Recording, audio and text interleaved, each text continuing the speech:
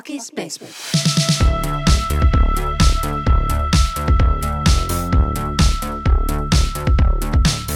Bucky's Basement.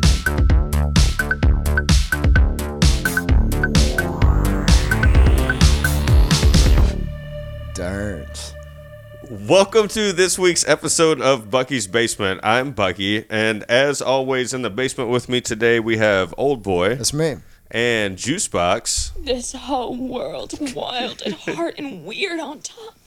That's how I'm feeling today. Hell yeah, that's how we're all feeling because we are back in the cage for I can't stop saying it, for another episode of Casting Cage, where we love to review these movies in chronological order. We'll skip a few things that you don't care about. Okay. But we will get right to the meat and potatoes of what the famous actor Nic Cage has been up to. And right now, we've just entered 1990. Ooh, yeah. And boy, have we. And a good director. Or, yeah. Kind of cutting his cloth there, right? No, I don't think cutting his cloth. I think this is almost like peak Lynch for his, This is him. This kind of premiere him, right? This is right after, or right maybe even when Twin Peaks was going on. Ooh, so okay. Twin Peaks, like his original Twin Peaks movie, and then that TV series, like he was blowing up. I feel like at this time.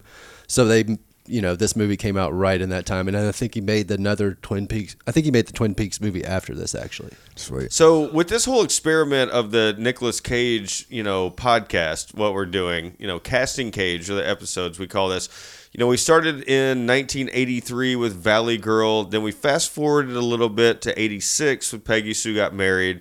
87 Moonstruck. 88 Vampire's Kiss. Ooh, I missed Raising Arizona, right? Oh, yeah. It's somewhere in there. Yeah, the greatest one. 89's Time to Kill, and now we're in 1990 with David Lynch's, I don't even know what to call this. It's Wild at Heart. Wild at Heart movie. And it is. Dude, this movie is something else. How did this movie come out in 1990 and it feel like this movie defined the 90s, I feel like, because so many movies looked so much like this movie afterwards.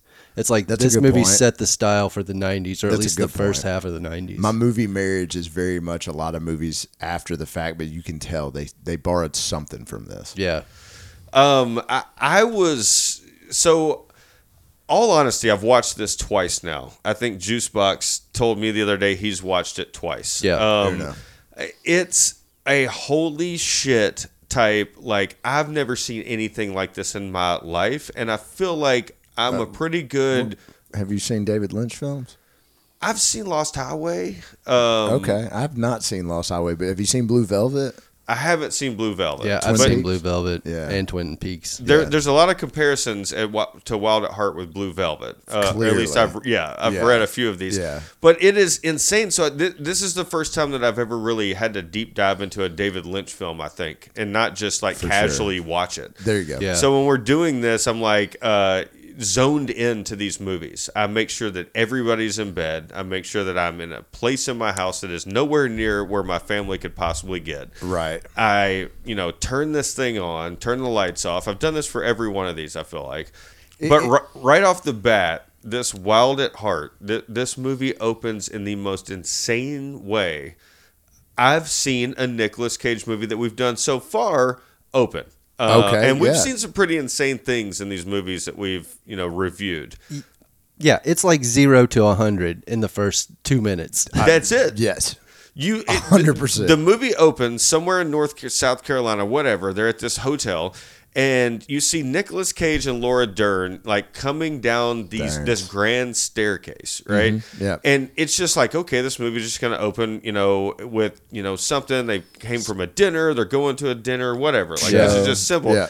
And then boom, right off the bat, attempted murder on Nic Cage within 30 seconds. Switchblade. Some dude pulls a knife on Nic Cage, and Nic Cage is like, he's not very intimidating either. No. Well, I think that was part of his thing. He came up to him and was kind of, I don't know, trying to throw him off maybe a little bit by shit talking a little bit. Shit talking him. And the shit he was saying, he's like, you tried to sleep with your girlfriend's mom or something. Right. Like, Yeah. it was just like a lot of shit thrown at you right there at the beginning, and then Nick 30 snapped. seconds. that dude gets it. Yep. I mean, attempted murder on Nic Cage. No introduction on any of these characters. No, right? no That's what establishment. blows me Zero away. establishment. Yeah. Laura Dern then screaming like right off the bat, and then And Nick Cage brutally beats his attacker to death. Like, like brutally. takes out the Brutally. back of his head, and it is Brutally graphic. Beats him Yeah. to death with his own hands. I was not ready for that at all. Nope. And then his name's Sailor in this movie. Yeah, so immediately my thought after the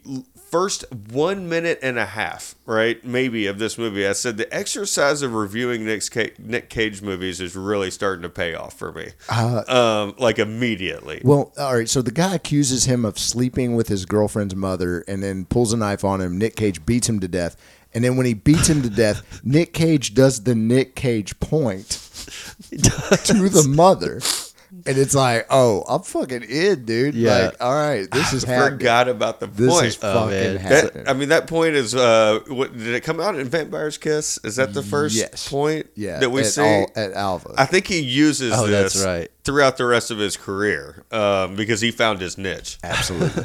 Speaking of niches, before we really get into this movie, I've got a bone to pick with Old Boy and Juicebox because they say that Nick Cage picks out something in every movie. Correct. And it's his thing, right? Yep. And I think that I finally found one. Like, I had no idea what you guys were talking about in the first couple of podcasts. You're We like, fa- Nick Cage finds this one thing and he, like, has the director makes, says, this is what I have to do. Here's my caveat. This is what my requirement to Yep. film this movie. Was it the snakeskin jacket? That's definitely part of it. This is a snakeskin jacket. And for me, it's a symbol of my individuality and my belief in personal freedom. So that jacket was actually Nick Cage's personal jacket. He asked to bring it and wear it as the character, and David Lynch was like, okay. Yeah. That was it then. He's like, I finally 100%. found one. I had to beat you guys to it because I knew you were going to bring it up. You're right. It was definitely on my notes. So before we get into this whole thing, and we kind of teased you on the opening on the opening scene of this movie. Right. We've kind of teased you on, Nick Cage's niche The opening, yeah. in this movie. Yep. But before we get into diving into the plot, talking about some of these scenes, talking about the characters and all that stuff, we have a segment on Bucky's Basement that we like to call Plot by Juicebox. Young lovers, Sailor and Lula, run from a variety of weirdos that Lula's mom has hired to kill Sailor. That's mean, a plot. it's- that's what it is. is. You strip it down to its most simple form, and that's it. Yep. So mine's similar to that, I guess. An Elvis impersonator and his lover travel cross-country, chased by a variety of hitmen and other Lynchian characters. That's it. All Lynchian characters. Yep. So weird. It is. It is. There's so many good, weird characters in this movie. Like, I mean, I guess with every single one of his movies is like that. But Right. man, You're right. But There's it's some just- incredible stuff here, but I want to talk about this for a second. If you guys have never seen the movie Wild at Heart, it is extremely hard to find. Yes. And I was after gonna bring watching that up, it, yeah. I can't figure out why. Because it seems like this should be in the eyes of the consumer. Like, any streaming platform would make money off of this. Well, I think something really valuable is hard to find, right? Like, Is it? I think so, We right? found the last movie that we did, Time to Kill, which was Nick Cage's Italian movie in 1989. Right. There's junk that's for free on Yeah. YouTube, but then if something's valuable, yeah, you have to. Dude, I went to like not thrift stores, but like You went to an old used Bookstores. book and like video store. yeah, looking for it, couldn't find it. So I think it's more valuable rather than junk. If you want to find this movie out there, Good luck. there is no. You're gonna have to download it off the internet. There's no streaming service that has it currently. We Yeah. can't find it on DVD. you can can't order it, You can find order it. it on Amazon. on, but like, who's gonna do DVD or that just for Blu-ray. this podcast? It was like 30 Yeah, bucks. nobody Yeah. even listens to the podcast. Nobody has a DVD player. So here's the deal: if you're listening to us right now, and Mom. you're going to continue with this episode, or you want to press pause, and you're watching us on YouTube, you want to press pause, you want to watch this movie, I want you to send us a message at buckysbasement.com. Bucky will personally buy a bunch of USB drives, thumb drives, and I will download this onto these thumb drives, and I will send it to you. Pause. Mom, you can have my bootleg copy. Yeah, I don't think you should be endorsing like piracy and giving out. We don't do that. That's the only way to find a movie as great as this one. Sure. But let people figure that out themselves. Okay. Right. Yeah. Okay, so back to Nic Cage murdering someone within 2 minutes of this movie, right? It's considered self-defense, and he gets 22 months and 18 days in jail for self-defense. So there's got to be something like you don't get 2 years for self-defense, right? I mean, unless your trial goes on that long. I don't know. Maybe, but he got convicted of manslaughter. They said that because because he went over the top beating that dude to death. Like he could have knocked him out. Like he could have bonked his head on the railing like he did one time and then just been done with it. That cat was way past unconsciousness. Yeah. So Nic Cage plays this guy named Sailor, and he is dating Lula. Apparently, before he went to prison, she was about 17 or 18. She was 18. 18. And now he's out of prison 22 months and 18 days later. That's really where this movie kind of starts, right? And Lola is played. Lula. Or I keep calling her Peanut. Ooh, that's a good one, too. Played by none other than Laura Dern. Yes. There's no Are we going to talk about the Laura Dern? Yeah, see, that's Laura Dern. I love everything about this character and this girl. I am attracted to her. I'm like hanging on by just everything that she says. The waves in her hair, her accent, her southern accent, like among other things. Dude, she is a mess. She's such a mess in this movie.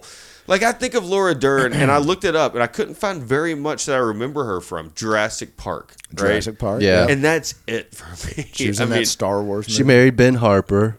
Did she? Yeah. I didn't know that. I asked Old Boy if she was in Twister, and he said, no, that's Helen. It was Helen. Yeah. Dude, all right, let's just cut to the chase. We know why you're in love with Laura Dern, and it's because she is topless half this movie and smoking cigarettes. Oh, my God. Oh, yep. We hadn't even started that yet. Yeah, we haven't even talked about cigarettes yet, which is hard to believe because it's in every single second of this movie somebody is smoking. I mean, there's multiple times Nic Cage is smoking 2 cigarettes at once. Multiple times. We'll talk about that. I watched this movie twice, and the second time I watched it, about halfway through, I was like, all right, I know what's going to happen. I started Googling how many cigarettes are smoked in Wild at Heart, and nobody's done it yet, so I think I want to do it. Like, oh, man. I think I want to come back, like, watch this movie, write down, is it Willem Dafoe? Is it Laura Dern? Is it Nic Cage? Is it, who's smoking the cigarette? And then how many times do they smoke cigarettes? Lord. Every scene. This movie is about chain smoking and traveling across the country. There's extreme violence, there's prison, there's sex, there's talk of rape, and then there's another murder within the first 10 minutes of this movie. Yeah, the Laura Dern backstory that you get, like, okay, so you're introduced to her, she's screaming, you know that she's with Sailor, and she who's waits. Nic Cage, and she waits for him in prison. She goes, picks him up from prison, and then they go to a hotel, the same hotel where he murdered the dude, literally right back there. So that's the last thing he saw before prison, the first thing he saw when he got out of prison, and they do their thing, and then you get this backstory of Lula. And it right off the bat, third movie in a row we've done rape.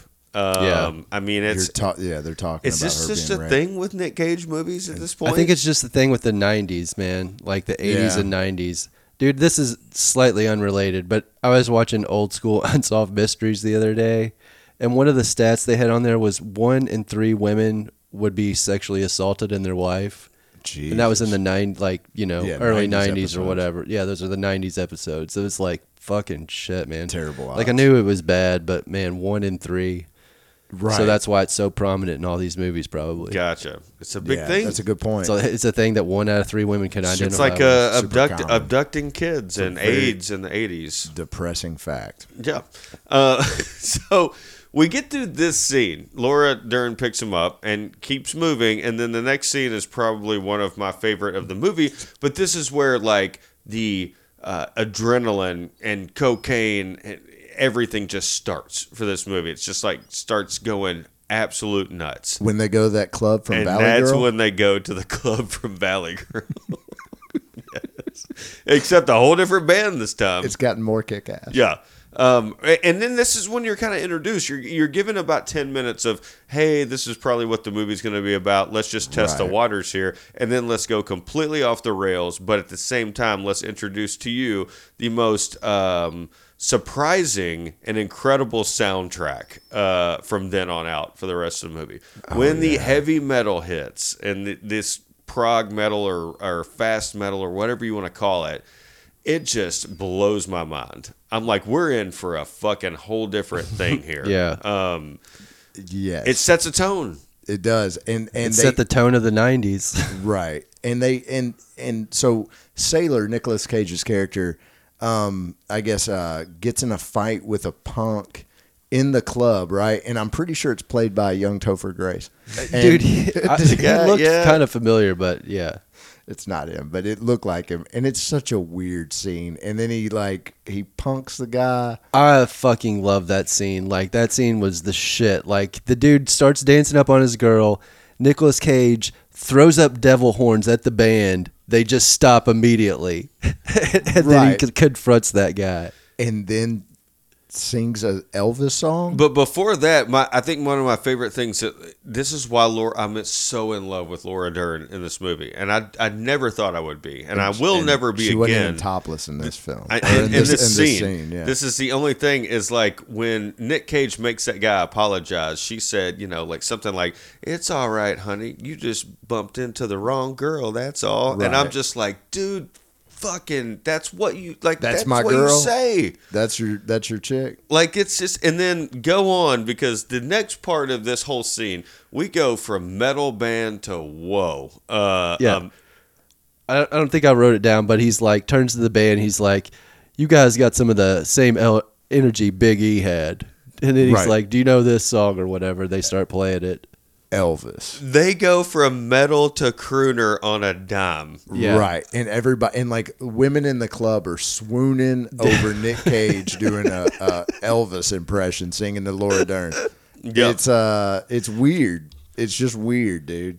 We haven't even gotten to The band knows the Elvis jam. Yeah, the lead singer just jumps off the mic and goes back and starts playing the piano. Right. Is this in their heads or is this really happening? I don't think know. this is happening. But you don't know. You don't know. Yeah, that's a very good point. I didn't think about it like So that. I've got so many crazy like movie marriages because there's been so many movies I've seen like this that I'll get into later in the podcast. What we haven't brought to light yet about Wild at Heart is the other story that's going on at the same time. Right. Their stories going on. I'm so glad you brought this up. Keep going. So the other main character in this movie is Lula's mom. Right. And I said right off the bat, I wonder if the character Mother Firefly from the Rob Zombie movies is based off this character. Oh, wow. Great point, dude. Because her name's Diane Ladd in real life. She is a 3-time Oscar nominated supporting actress, once for Wild at Heart. Yeah. Dude. An Oscar nominated best supporting actress. She For this role. kills it. Dude, she's a fucking nut job. Nut job. I mean, great. She's also actually Laura Dern's mom In real life. in real life. I didn't think I said Dern. I think I saw that. Damn. That is crazy, and that probably played on the likability of both of those, or like the chemistry that they had together on screen when they're arguing with each other. Mama. Yeah, So you think their relationship was something like that when It's she was like- might growing have up? been. I mean, you got probably Laura Dern coming up, young, hot, tight, and then you've got the mom who's fizzling out of Hollywood, and it just Wow. like fizzling out of Hollywood with the best supporting actress nomination for this movie. Damn. She, to be fair to me, in my point, she didn't start getting best nominating actress, Oscars or nominations until right before this movie, and after this movie. So Like, I wonder later which on one in her approached. career. I wonder if like the mom was like, "Hey, I got this really weird script, and it's got like a mom-daughter role. You want to do this?" And it's like, "Man, let me read it. What's this about?" And it's like, "Oh, it's fucking weird. Yeah, let's do it." I don't know. It maybe that, or maybe even David Lynch is like, "Yo, Yeah. I got these perfect parts for your mother-daughter. You should play." Yeah, you ladies, I know you guys, and you're perfect. I don't know. I would like to know the story behind that. That would be interesting. Yeah. that's So weird. for you guys out there that haven't seen Wild at Heart but love listening to us talk about it, so this character, Lula's mom, is trying to murder Nic Cage because she doesn't want him with her daughter. And she goes through all of these outlets to try to get Nic Cage murdered because she doesn't want to do it herself. Outlet number one is the guy who likes her and is like very timid, but he's like a private detective or whatever. Yeah. All right. So all right. To kind of just clarify things. All right. So Laura Dern's mother and father, at some point in the past, her father is killed in an accident at their house where he's set on fire. I guess not an accident, right? Oh, it turns out the mom. Yeah. So he's burned alive inside their house. All right. So then after that, the mom kind of hooks up with, some kind of like dweeb and who financially supports her, I guess, maybe. Sure. And then, but she's also hooked up with this gangster. Yep. I don't even know how to explain it. And they want to kill Nic Cage because he was a driver for the gangster and may have seen something he shouldn't have seen. Yeah, he saw them Murder. burning the house down or whatever. Right. Yeah, killing the dad, basically. They didn't play the story very well. Let's be honest on Story's this one. weak. Just I mean- on that one. Yeah. But knowing that when the gangster, what's his name, like Escobar, or Santos. something? Santos, yeah. right? Yeah. When Santos wants to kill the other guy, I can't think of his name either. The skinny dude, the private detective guy. Harry Anyway, Dean Stanton. I can't think of what his name is in this. So when Santos says that he's going to kill Sailor, who's Nic Cage, he also wants to kill the other guy, and then she starts freaking out. But Right, 'cause she's she's like using the other guy. Right. She's romantically involved with him, but not to the point where like, And then three scenes weird. scenes later, she has lipstick all over her face. I mean, it's right. dude. And there's also a lot of allegories to The Wizard of Oz in this movie. Man, Oh, yeah. Yeah, a lot is an understatement. It's like beat over your head like every single scene. There's some kind of, they allude to, Exactly. And that makes some sort of reference. I cannot make any connections. Like right at the beginning when there's like all this fire and shit, there's a crystal ball and there's imagery of like a witch on a broomstick, and it's like the mother, but it's like the witch from The Wizard of Oz. Yeah. Yep. Shit like that. But anyway, Dude. not to hinder the story. Because we want to move on with the ridiculousness. Sailor and Lula basically know that they're not supposed to be together, and they're like, you know what, fuck it, we're gonna skip town, and that's really where this road movie takes off. Yep. The mom knows that they left, and then they start just staying in hotels and stuff like that, going to places at night. But they run into all these tricky little situations, and they turn into these crazy things that you don't even think about as a human. Like you're like, where the fuck did this come from? Right. I guess they're going to California, right? But but they somehow make their way to New Orleans first. And they do, and they end up in the kind of a shittier hotel, but they have a lot of conversations in this movie, right? Yeah. And there's a lot of like bedside talk or pillowside talk or whatever. Right. Like they have sex, they smoke cigarettes, and then they talk Lots. about stories in their So past. many right? cigarettes, right. I mean, Yeah. it's just like that seems to be the recurring theme here. We're gonna have sex, or we're gonna go out, then we're gonna have sex, then we're gonna talk then we're about gonna- some kind of random thing that happened in their past, in the bed after sex. Some But we're going to character- smoke cigs through the whole thing. Some character development that is strange as shit. Yeah. So one of the first, I wrote this down, 23 minutes and 39 seconds into this movie, one of the greatest things or one of the greatest conversations happens to me or happens for me in this movie. And it has to do with, again, the theme of this movie is cigarettes, right? So they're talking about cigarettes, and Right. this is how the conversation went. I was thinking about smoking, actually. My mama smokes Merritt's now. Used to be she smoked Viceroys. I started stealing them from her in about 6th grade. When'd you start smoking, Sal? I guess I started smoking when I was about 4. Shut the fuck up. That is Nic Cage. Like, if you can define Nic Cage in any of the movies we've watched so far, that is Nic Cage. Look, we all have children in this room, right? I currently have a 6-year-old. got a Juicebox 5-year-old. has a 5-year-old and a 3-year-old. Two. Okay, so right in the middle of that. Can you imagine? But the age average between your 2 children right now smoking cigarettes. No. I would never hurt a child, but I would slap a child if I saw a 4-year-old smoking a cigarette. I don't even know And the parent. I don't know if they would know how to smoke a cigarette. I've got a 6-year-old, right? 66 and a half. I mean, let's be honest. Like, I can't see that. I don't know. I think the difference is right after that, he says his mom died from emphysema when he was like a kid, like from when he was like 6 or something like that. So apparently his mom was always smoking in front of him anyway, and his dad died from an alcohol-related disease. is what he said. Yeah. I mean, so that's just the start. Again, 23 minutes into this movie, we've already seen so much. And, like, just conversations like that, I'm like, whoa. Because we're going to later get into Jingledale, and I'm just... your hand, like, head is just on the ground. So, all right. So, Sailor and Lula are on the road. They're skipping town. You got the homeboy that's kind of following after him. And then the mom contacts her gangster boyfriend, Santos, and he calls some hitmen. He calls this dude named Mr. Reindeer, all right? Now, Mr. Reindeer is some dude who hires these great character. who hires these assassins to kill Nic Cage. He answers the phone. He's with some topless chicks.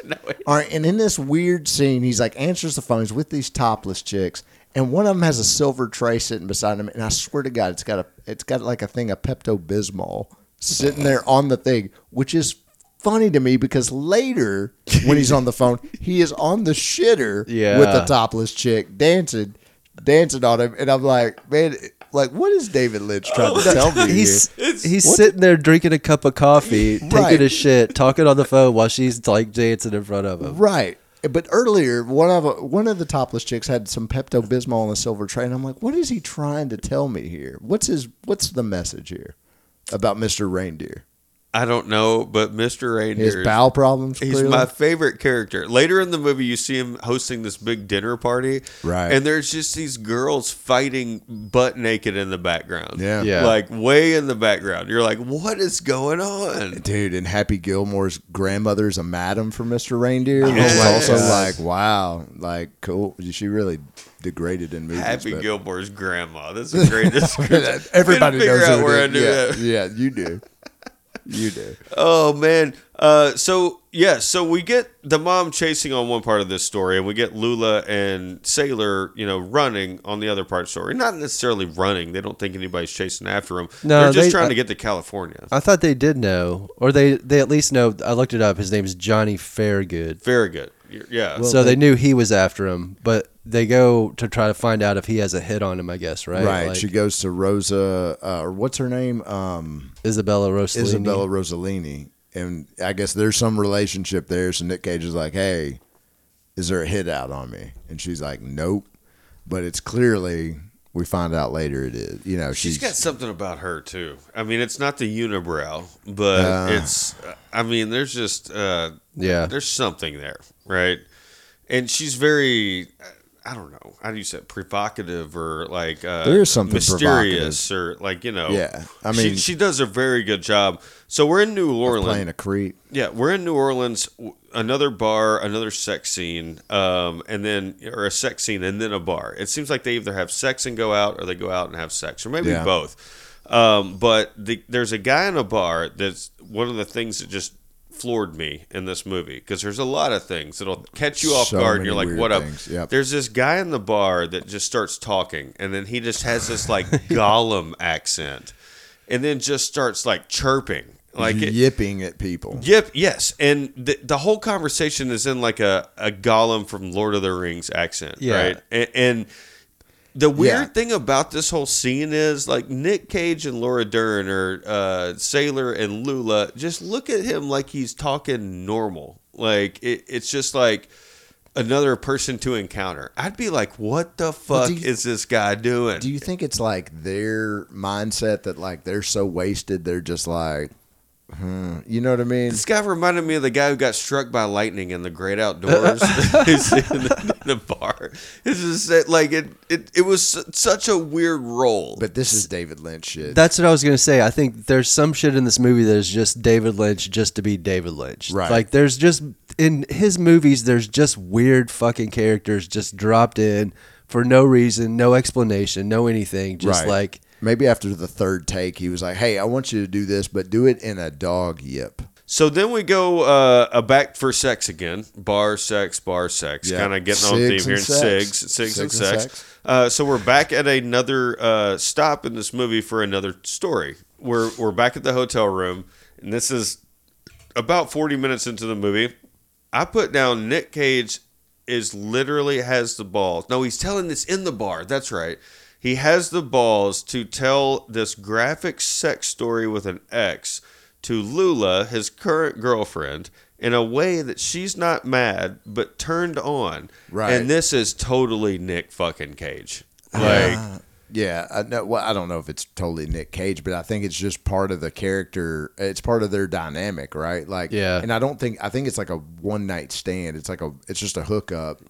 I don't think it's like some other ex-girlfriend. I think it's just like, yeah, I slept with this chick and I did this. And one of my favorite parts of the story is she wouldn't suck me. And like the way he said that, I was just like, this is not how we talk. Yeah. I don't think that's how anybody talked in the 90s. But if maybe you're in a David Lynch film, that's how you talk. And then Laura Dern's reaction to, oh, she didn't know what she's missing or something like that. I'm just like, yes, Laura, yes. The whole movie, I'm cheering her on. That's right. What her next line is like, you better take me back to the hotel because I'm hotter than Georgia asphalt. That's right. Damn. And that's cheesy, but for 1990, that works. Especially with her accent and just everything. I can't express this enough. Be cool. You know what it is.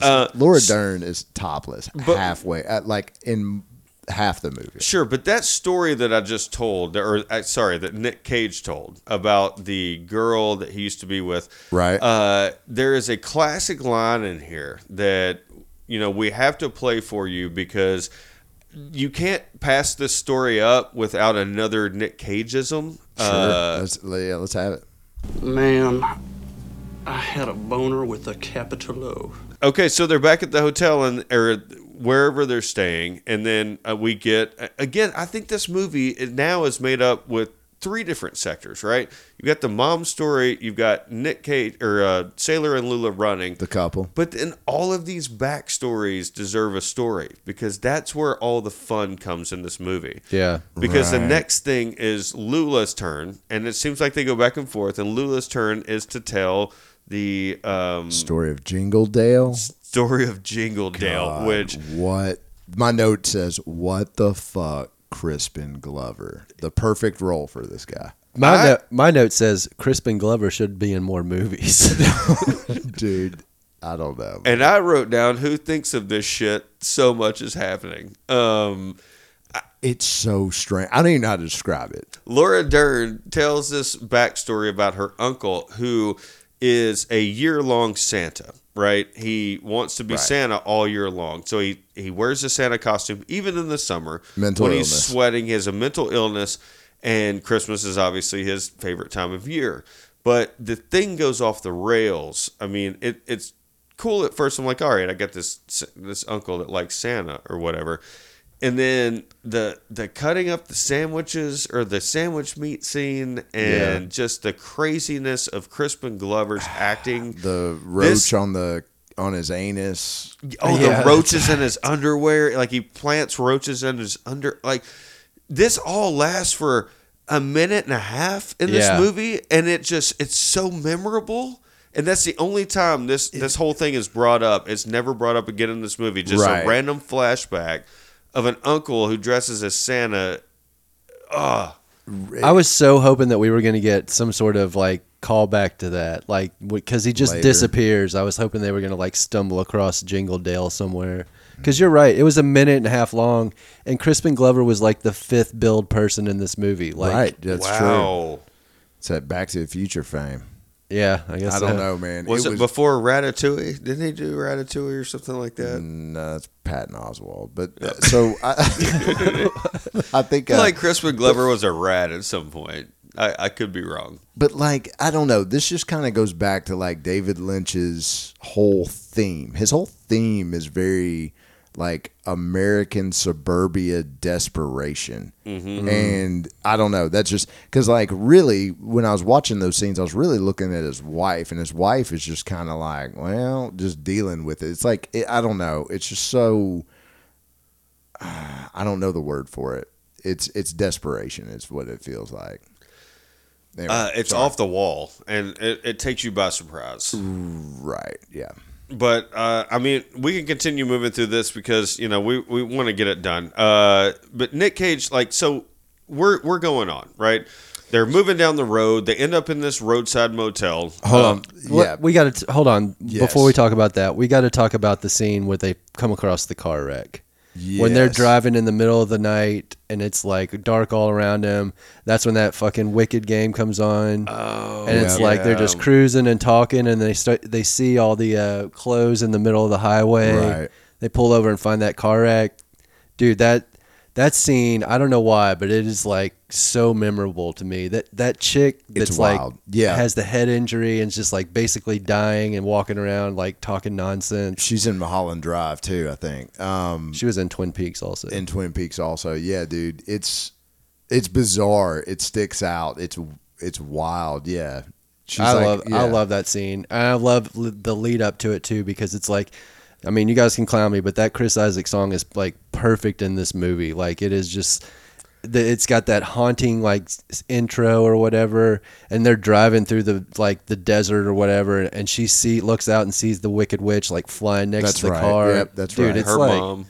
And Nic Cage does that backflip out of that car. True. That was impressive.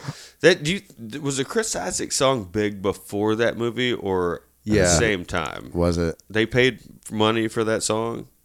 Probably I would both. assume, yeah, maybe both. I don't know. I mean, that song was super huge because remember the video? It was just like with the topless chick the whole time. The whole Oh, yeah. time. Yeah. Yeah. I really like the video. Yeah. On the beach, right? Yeah. With the Yeah, you know the video. sheets and stuff. Sand. So we move past that scene and then they end up in another roadside motel. That's where it's, a little bit more craziness happens, but we're introduced to another one of the biggest characters in the movie. But they go to this roadside motel. There's that weird thing with the cowboy guy around Bobby Peru. Yeah, all the dudes around the fire and the Right. cowboy Oh, guy, yeah. and then we meet Willem Dafoe. Right. And But you know right what before we meet Willem Dafoe, they smoke cigs. They smoke a ton of cigs, but there are three heavy-set topless dancers in a trailer park that Correct. Willem Dafoe just comes out of the back of. Like it was like his Right. intro thing. Yeah. Yeah, because you're like looking at these women dancing, and they're these larger women. They're topless, and then he just kind of just fades in, like he just like out of nowhere. You're just like you're clearly not looking at where he's coming from, and he's just there. Correct. It's incredible. And He's a I've watched that scene stealer. 3 times now, and Yeah. that scene, because you do not see where he's coming in, and he's right in front of you the whole time. Yeah. It is distraction. It's classic distraction. Dude, Yep. real quick, they were making a porno. Those were porn stars Oh, because they said okay. they were making a porno Texas style or something like that. Oh, That is right.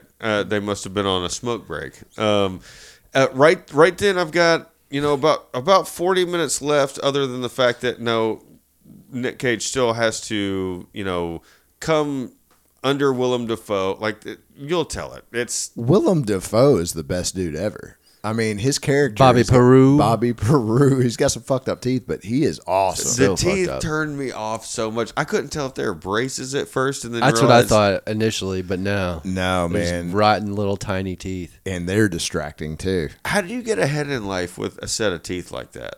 Charisma. Was he ahead in life? Yeah, He was ahead of his trailer You park. make it up in fucking charisma, my man. That's what you do. I was so confused about Bobby Peru because they were talking about him being in Vietnam and shit. And, like, are we to assume this movie takes place in 1990 or 1989 or something Yeah, like that? I think so. It just didn't seem like that lined up. Like, it seemed like he should have been older or something if he was in Vietnam. And It's a good point, but I think those people. Yeah, that's probably about right.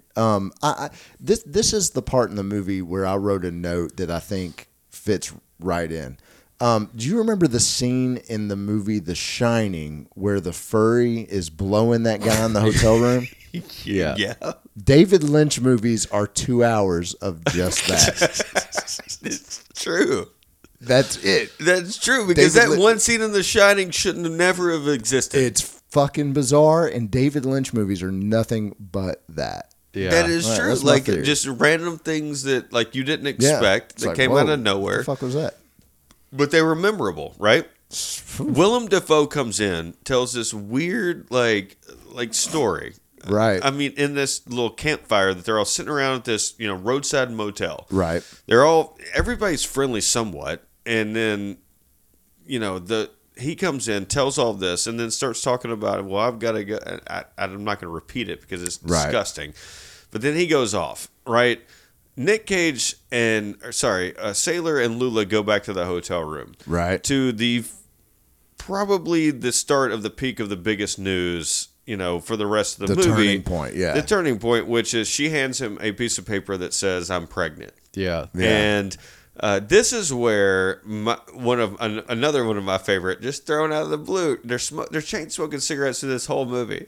This is the first time I've ever seen anybody in my life ever take 2 cigarettes at once, light them both, and smoke it after hearing the news that your girlfriend's pregnant. And I'm thinking he's smoking for Laura Dern's too, right? Is that Is the that whole it? point? It's got to be it, right? Like, well, Well, now I she's gotta smoking smoke. while she's telling him, though. Oh, is she? Fuck. Well, that I bet theory's she gone. smokes after that. Okay, so let me go back to when my wife told me that she was pregnant.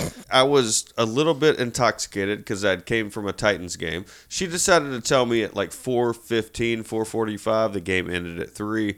I got back home and I was just hammered drunk, sitting on the couch watching more football.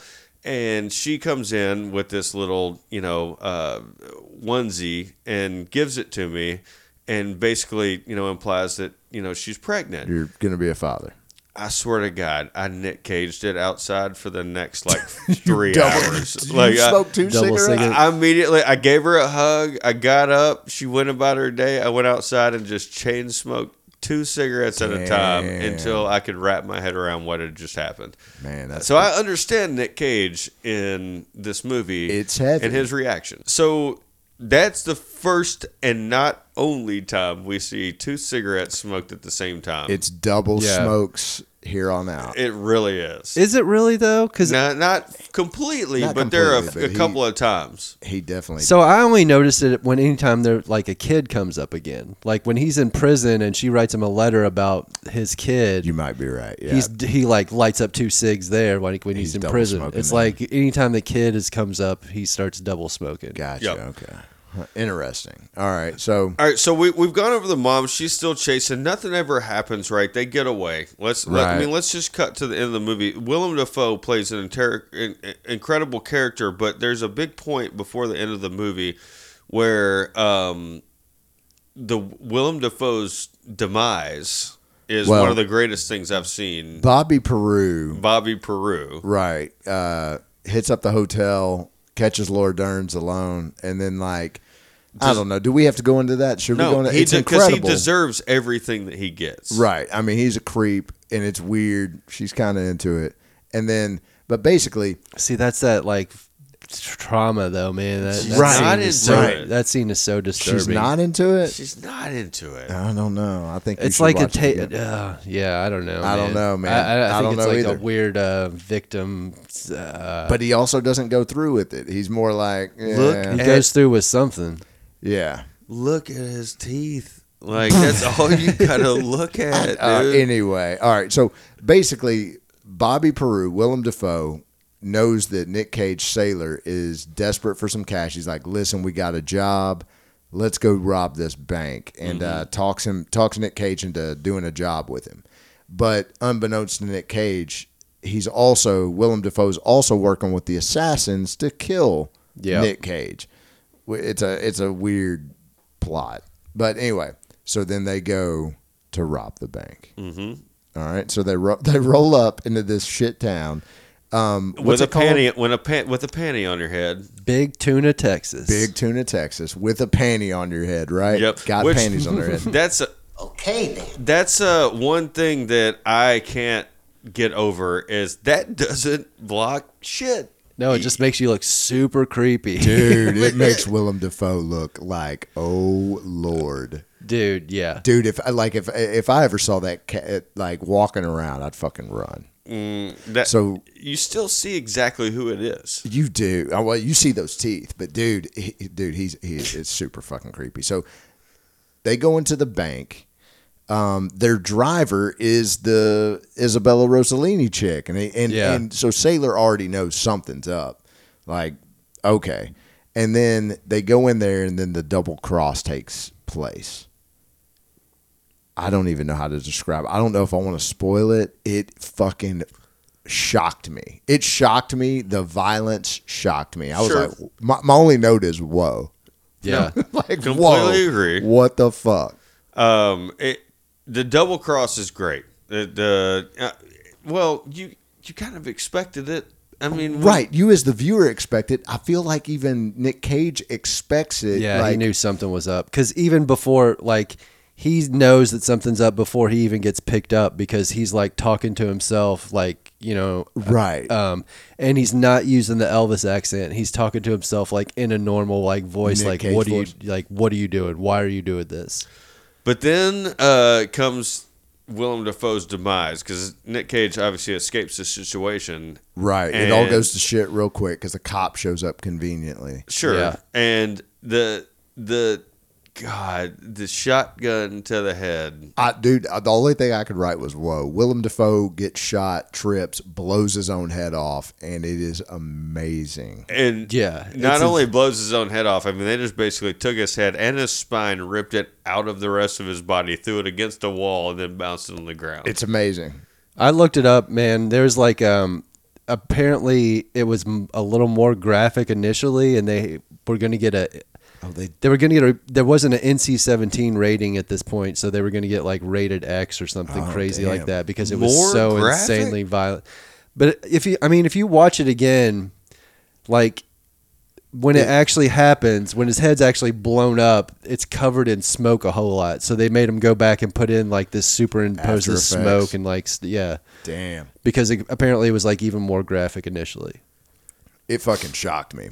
Yeah. It shocked me, dude. Like, he trips, blows his own head off, and it's like, oh, my God. Yep. And then, Awesome. so Nic Cage is the other robber in that. He's smart. He dives on the ground, puts his hands behind his back, goes to jail, right? He's done it before, 22 months. 22 months. He's done it plenty of times in Raising Arizona. I'll just What's smoke another little fucking right, thing, dude, right? I'll chain smoke cigs all day. That's it, because the only other two notes I have left are the very last note of the movie, and Nic Cage is back in jail, double cigs again. I mean, just double smoking cigarettes. And then what happens? He gets out of jail. Right. And the Love Me Tender ending. well, right. Well, not quite. He hooks. All right. So his girl, Laura Dern's, waits 6 years with the kid. And as soon as he meets the kid, he's like, you know what? I think I'm good. Pretty much. Like, you know what? Y'all got this. Y'all been doing it for 6 years. Y'all don't really need him. I'm going to hit the fucking road, smoke some cigs. And that's about it. And I think, hear me out, I think the subplot of this movie is bad parenting. There are some bad parents in this movie for sure. Yeah, that mother. Woo. That mother is a That bad parent. mother. She only wants what's best for her daughter. Does I don't she? understand that. The whole Because she's the worst. trying to get Nic Cage in the stall in the beginning of the movie. Well, like, all right, so Nic Cage, The gets out of language prison. she uses, the She's situational terrible, thing. dude. She's terrible. We didn't even go into the assassination of her like love interest. So he gets out of prison, hooks up with Laura Dern's and the kid, and he's like, you know what? Yeah, maybe I'm not cut out for this. Leaves, insults some homosexual gang members, and then gets roughed up, and then has a Glinda Good Witch what the fuck moment from Wizard of Oz. Glinda the Good Witch comes down and was like, hey, you should rethink life. Gets up, like runs across some car, has a streetcar named Desire moment where he screams her name, and then damages a bunch of cars, gets to her, and sings "Love Me Tender," which he doesn't sing for anybody. Roll credits. Yeah. That's it. Yeah, But roll you knew- credits during the song too, During which was the song. bizarre. Yeah. Yeah, you have to watch the entire credits during the, like, hearing Nic Cage sing. And it's him singing. For sure. Which So- wasn't bad, but it's not great. I mean, so that's the movie. You guys have seen it. If you haven't seen it, you need to go out there and find it. Again, Use all your skills. Yeah, use your skills. It's not easy. And if all else fails, Bucky1201 at gmail.com. Hit me up. I'll send you a USB drive, and let's do this together. Damn. Because now what we're going to get into is a couple of different segments about the movie that you guys love that we do every single time we do a casting cage. The first one is a movie marriage. It's where we take two movies and we kind of make them lock themselves in a room or a New Orleans hotel room or however you want. They get together and they have a movie that is what we just watched, which is David Lynch's 1990 film Right. Wild at Heart. So, old boy, you got a movie marriage this week? I do. Actually, what I'm going to do is I'm going to say, instead of a movie marriage, I'm going to say Laura Dern's gives birth to two movies, and it is True Romance and Natural Born Killers. Like, Gotcha. that baby they had in this movie gives birth to those two movies, because I don't think you could make those two movies without this movie. No. I don't think you can make a lot of movies without this movie, and Right. I agree with you on that. Right. Juicebox? So I had True Romance, and I also had Natural Born Killers at first, but then Bucky brought up a good point that he They're not mentioned. killers? Well, no, he mentioned the movie California, and I was like, oh man. Okay. Yeah. So I don't know. I'm not trying to steal yours, but man, No. I feel like that's another like road trip type movie with You're two right. fucked up people. It clearly had some You influence. remember quotes from that movie, right? Yeah, put your titty up, Dale. Put your titty up, Adele. Yeah. Brad Pitt is incredible. That is my movie marriage. Juliette Lewis is My movie incredible. marriage is Natural Born Killers and the movie California with a K. It was Yeah. David Duchovny and Brad Pitt and Juliette Lewis. Lewis. Dude, that movie was. It wasn't as big as I thought. I mean, it was like straight to DVD, or maybe not. No, it it hit was not theaters. straight to I DVD. agree. But But like it's it gained popularity in the DVD realm. I feel like. It's a subversion of the movies we're talking about. But I like what you said, Natural Born Killers, and what True Romance. True True Romance. Romance. All of those movies, because you have none of Elvis the- influence. like- California, Natural Born Killers, True Romance. None of this shit would have Right. existed without Wild at Heart. None of it. right. It's the most like True Romance, though, man. Right, There's and- so many True. parallels. and yeah, what's up with the Elvis thing? So I wrote down like at the beginning of the movie, he's not talking like Elvis. Like when the mom comes in the bathroom or whatever, and she's talking to Right. him, he's talking like a normal person. Right. When he's like pep talking himself or saying like, "Why am I doing this?" Right before he goes with Bobby Peru to rob the place, He's he's normal. talking in a normal Good voice. point. He's talking in a normal voice. God, maybe when he's in jail. There's another point in time where he's talking in a normal voice, and it's just like he's putting on this Elvis thing for Lula or something. All right. Yeah. Okay, so it's a thing, I guess. Okay, cool. So another segment that we have on Bucky's Basement Casting Cage is tagline. It's where we have the original tagline from the movie. We read it, and then we create our own taglines based on what we thought is a good, sentence for a movie. Yeah, or a yeah. tagline, right? All right, so the original tagline for this movie is Wild at Heart, a film by David Lynch. all right, which is not How a good can you tagline. be that simple? Right. Come on, they could do that with anything. Like, should we give an example of a better tagline, like Titanic or something? What you was know the what I mean? tagline I for have no- I don't know. Titanic? It's going Made by down James anyway. Cameron. A film. Yeah, there you go. Does anybody want to go first? I'll go first. Go for All right. it. Wild at heart. Smoke 'em if you got 'em. I have a feeling these are all going to be the same thing. All right. Wild at heart. Them Laura Derns. Laura Derns is so topless in this movie. I've replaced the word titties in my head with just Laura Dern. So from now on, I'm like, good. That is Laura true. Derns. That's it. Them Laura Derns. All right, so I have one which was I'm sorry. wild at heart. That's good. Wild at heart. David Lynch does Wizard of Oz. Wild at heart. You got a light? So stupid.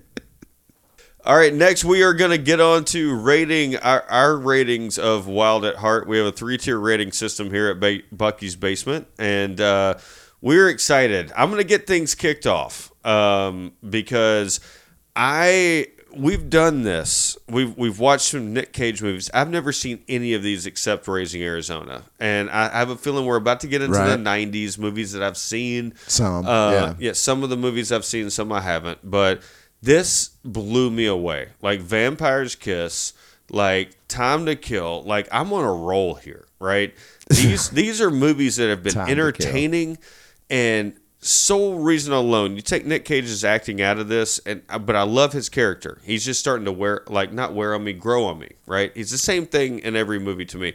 Laura Dern's character in this, her accent, everything about her, like yes.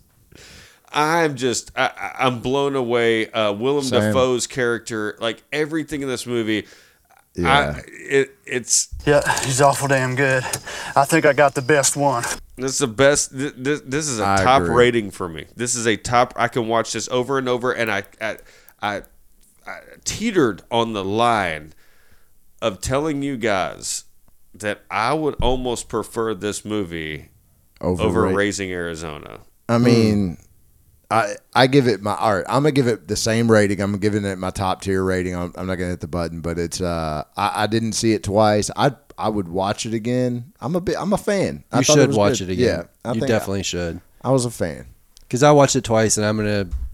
Yeah, he's awful damn good.